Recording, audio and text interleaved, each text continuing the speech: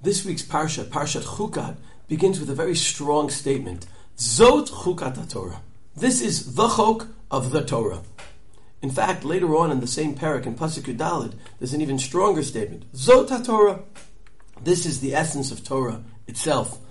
And of course, the Parsha is referring to the laws of Para Aduma and later the laws of Tumah V'Tahara. Why are these so important?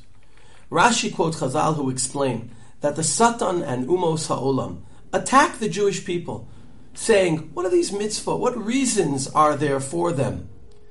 The Babich Rebbe pointed out beautifully that Chazal referred to both the Satan and Umot HaOlam because people only care about the attacks from the outside if the Satan has eaten them out and made them insecure on the inside.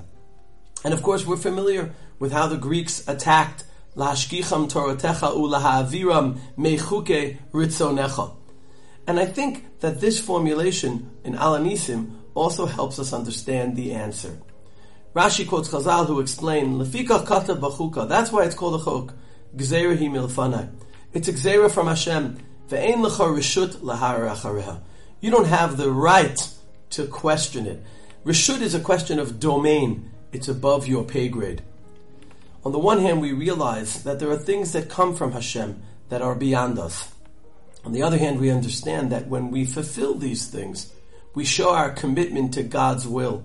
Because when we fulfill regular mitzvot, we're fulfilling them maybe because we understand them.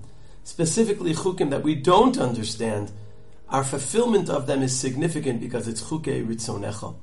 And this is how we express ourselves when we light Neirot Chanukah. In response to the Greeks, we say, HaNeirot halalu kodeshem, they're holy beyond us. Ein lanu reshut lehishtamesh behem ela lerotam bilvad. To realize there are things that are above us, holy expressions of God's will. And I think this is why the tefillah of Ahavat Olam that we say before Kriyat Shema at night, where we talk about the mutual love between God and the Jewish people, focuses specifically on chukim. After mentioning mitzvot in general, Torah, mitzvot, chukum, mishpatim, otanu limadata, we continue, Al kein Hashem Elokeinu b'shachvenu v'kumenu, nasiach b'chukecha. We learn God's Torah.